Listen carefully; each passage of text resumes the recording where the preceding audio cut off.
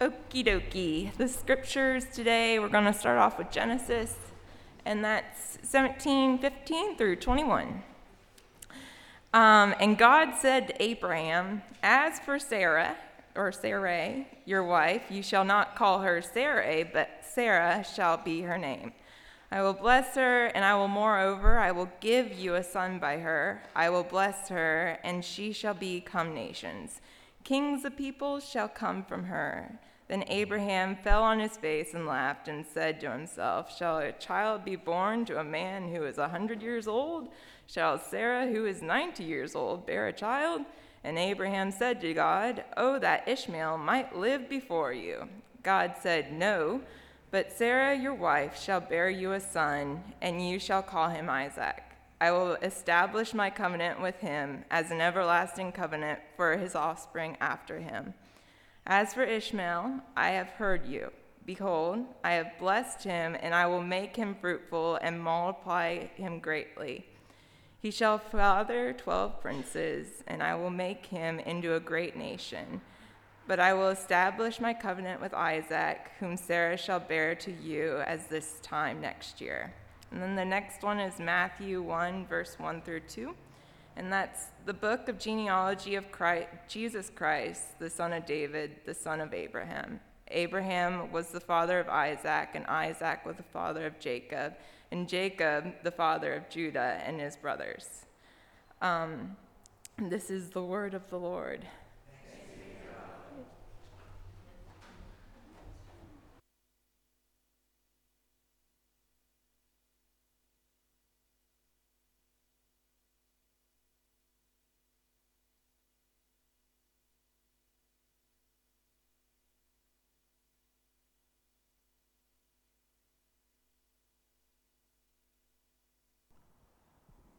Good to go, James?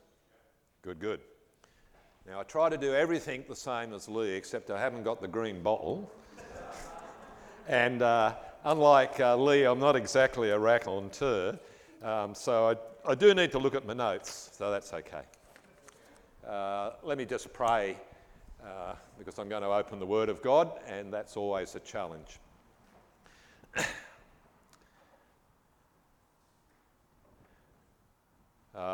Our Father and our God, you are the one through your Spirit that caused the Bible to be written for our learning. You are the one that has called people to yourself from the time of Abraham right down to 2019 here on the edge of the Indian Ocean. We pray that you would help us to understand the big story, the wonder of your plan, the strength of your character, and like that last song reminded us, this is not the end. Give us strength to hold on, for we ask it in Jesus' name. Amen.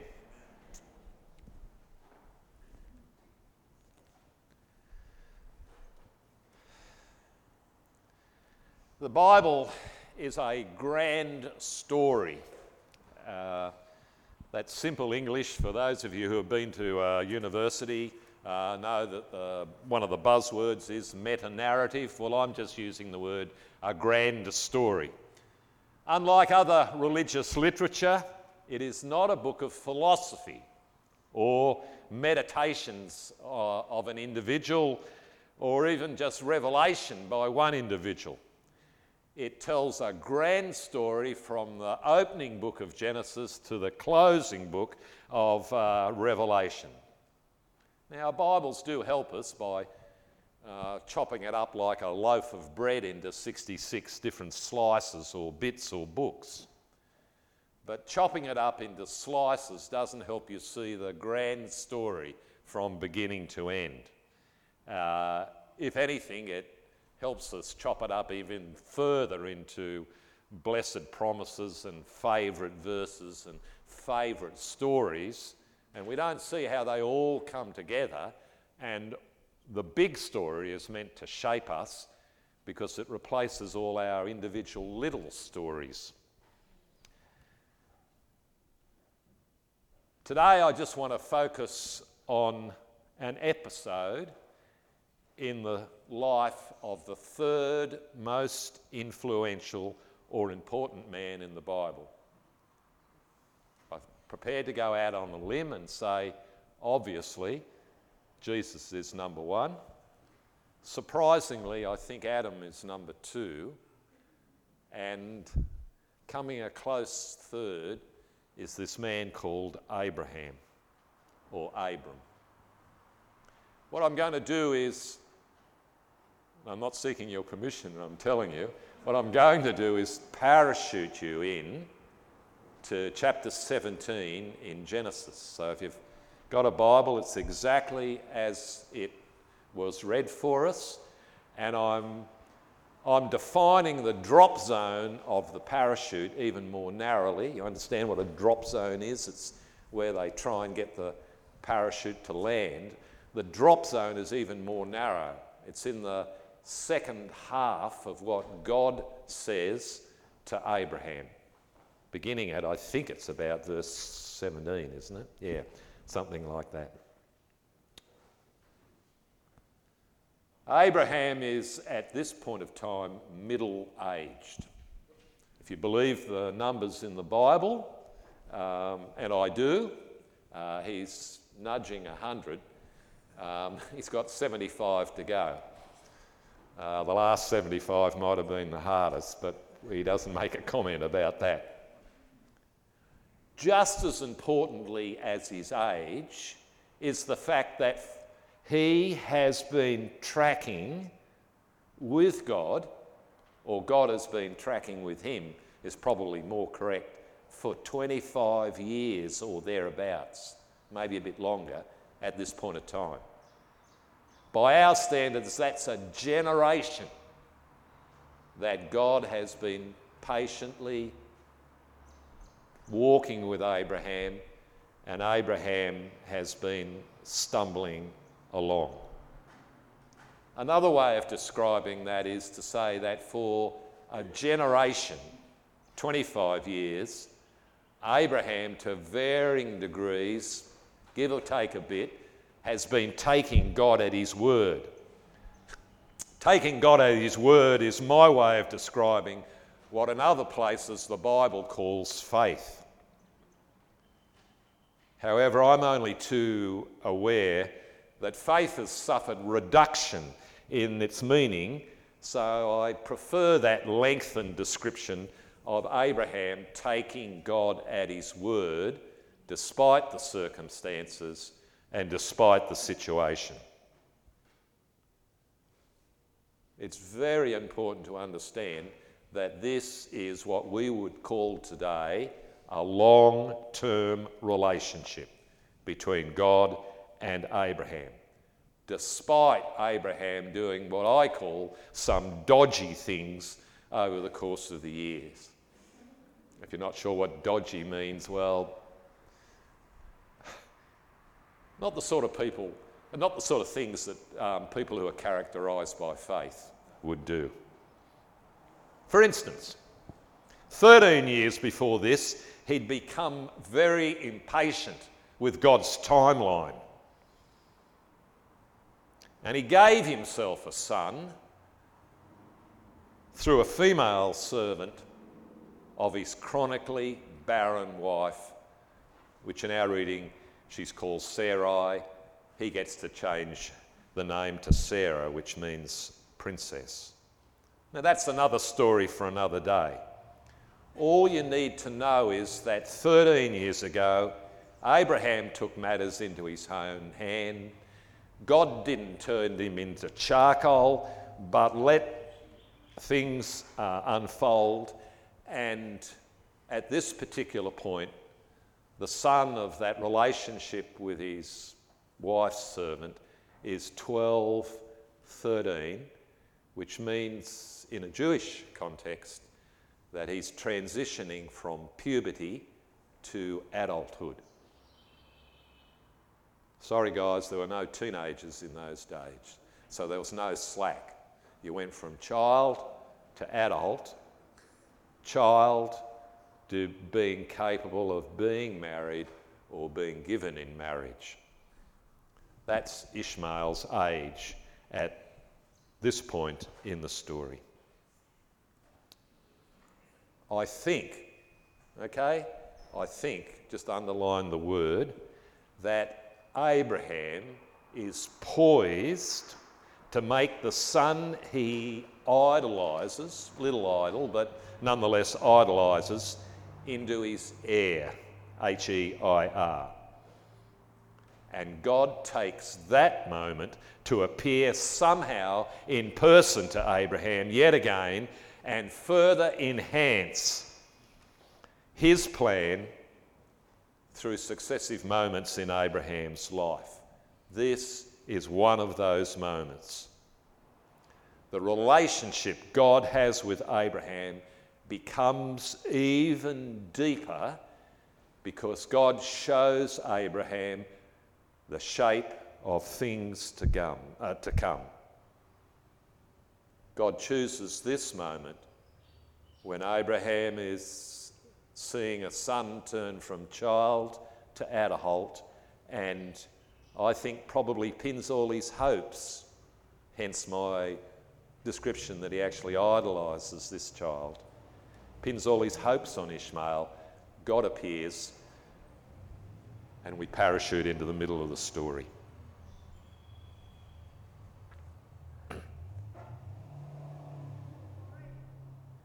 God tells a 100-year-old man and his 90-year-old wife that they will have a male child in about 1 year.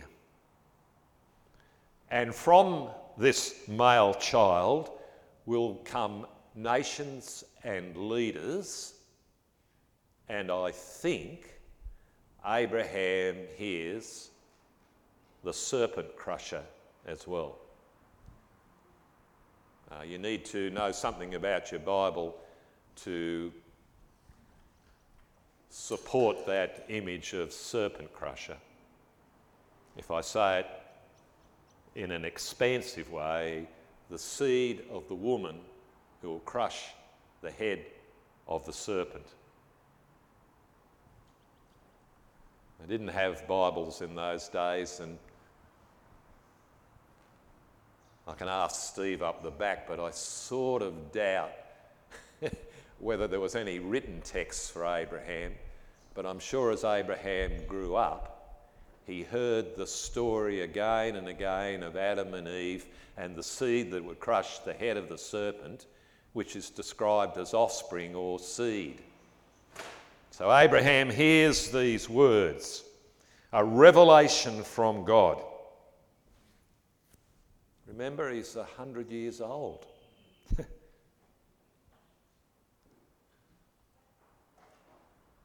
Abraham knows enough about the birds and the bees and how babies are made to laugh at God, to laugh at what he says. I can sympathise with Abraham. Gynecology tells us that a female is born with all the eggs that she will ever have. I don't think Abraham knew all about eggs, but he did know Sarah, his wife, and knew that she was long past conceiving a child.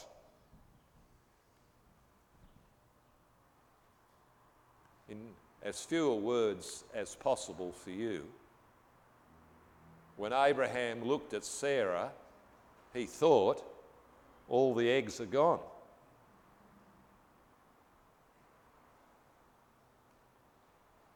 How, then, will Abraham and Sarah have a son? Without an egg, and just possibly without sperm, God has to create a child out of nothing. So Abraham laughs because out of nothing children are not in his experience. And Abraham makes a counter offer. Abraham had invested all his hopes in Ishmael, who wasn't from Sarah but from a slave. What about Ishmael? Let's not have this out of nothing child stuff. It's ridiculous. Laugh, laugh, laugh. And God's abrupt response is even threatening. He says simply to Abraham, "What is it about those two letters, N and O, that you do not understand? Despite your best efforts, Abraham, you and your wife will be cradling an infant son in a year's time. And you won't go through the list of names, fancy names out of the book of children's names, because you will never ever forget this moment. His name will be, from the day he is born until the day he dies, Isaac, which will remind you of your laughter before me." Isaac just simply means laughter. "You laughed at me, and I, because of the relationship, let you get away with it." At this moment, despite his age and Sarah's barrenness, Abraham takes God at his word. But God's not finished revealing what he is doing. He goes on to say that the son he will create out of nothing will also be in relationship with God. And the shape of things to come means that the serpent crusher, the seed of the woman, which he promised to Adam and Eve, will sometime, somehow, come through the descendants of Isaac. Where did I get that idea from? Well, there are three words in what God says that are all important: my covenant, an everlasting covenant, and that word that I've mentioned before, offspring. Same word for seed.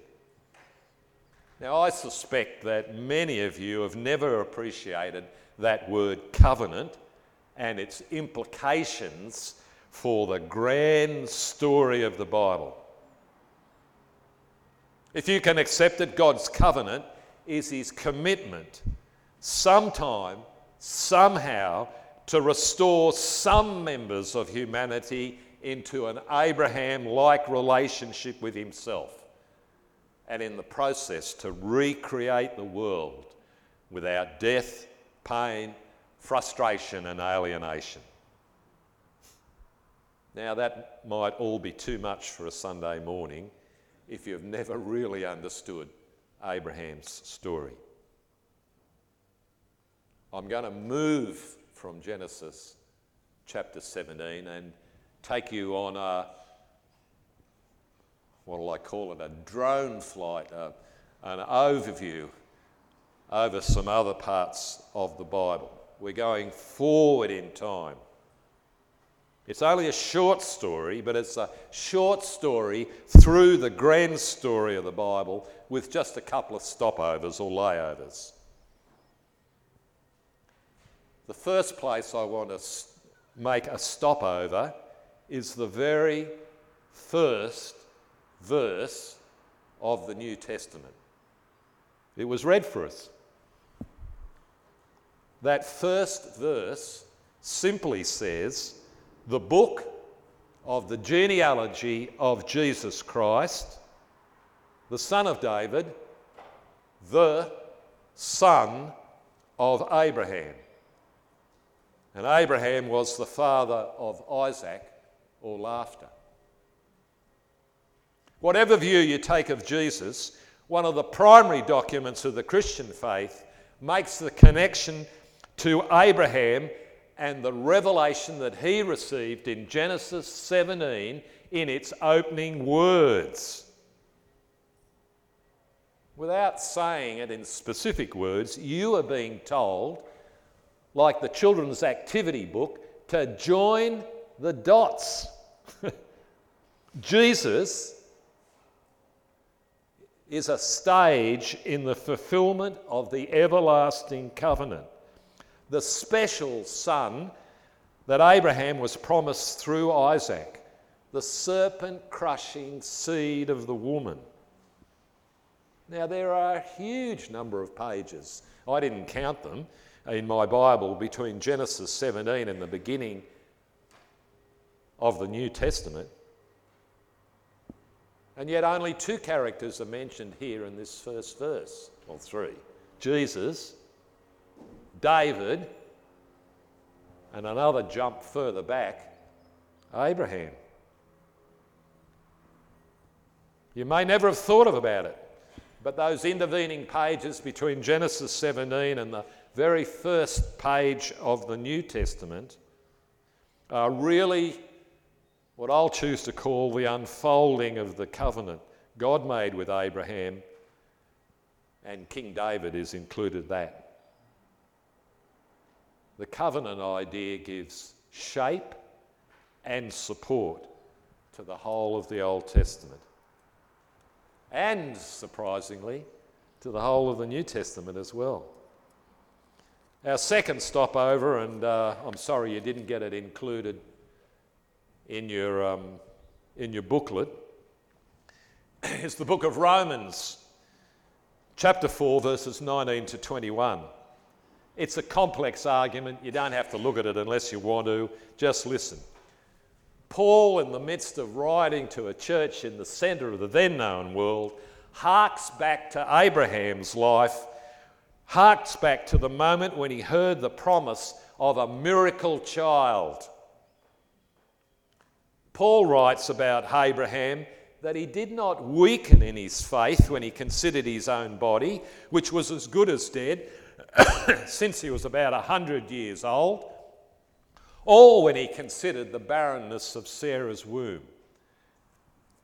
Paul goes on, no distrust made him waver concerning the promise or covenant of God, but he grew strong in his faith as he gave glory to God, being fully convinced that God was able to do what he had promised.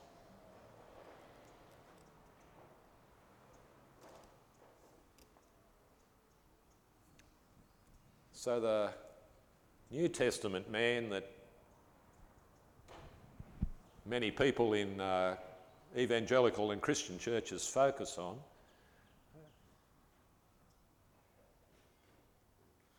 has been reading the story of Abraham, and he knows very particularly the story in Genesis chapter 17, and says that Abraham was looking for a miracle child because after 25 years he could rely on God to do what he had said. And there's an application for all of us, you and I here this morning, because Paul doesn't just do a flashback. He actually says that in a way, all of us, you and I, are in a similar situation to Abraham, only separated by time. Like Abraham had to take God at his word that he could make a child out of nothing, so you and I, even in 2019, have to take God at his word when he remade or recreated Jesus through resurrection. That's what Paul goes on to say. Every one of us knows that the dead are dead and do not come back to life. Nothing is more certain. Yet at the very heart of real faith in 2019 is the beyond belief resurrection of Jesus and the promise of God, the continuing unfolding of the covenant, that it expects a resurrection, a making out of nothing new people, some to life with God and some to life apart from God. That's at the very heart of our faith.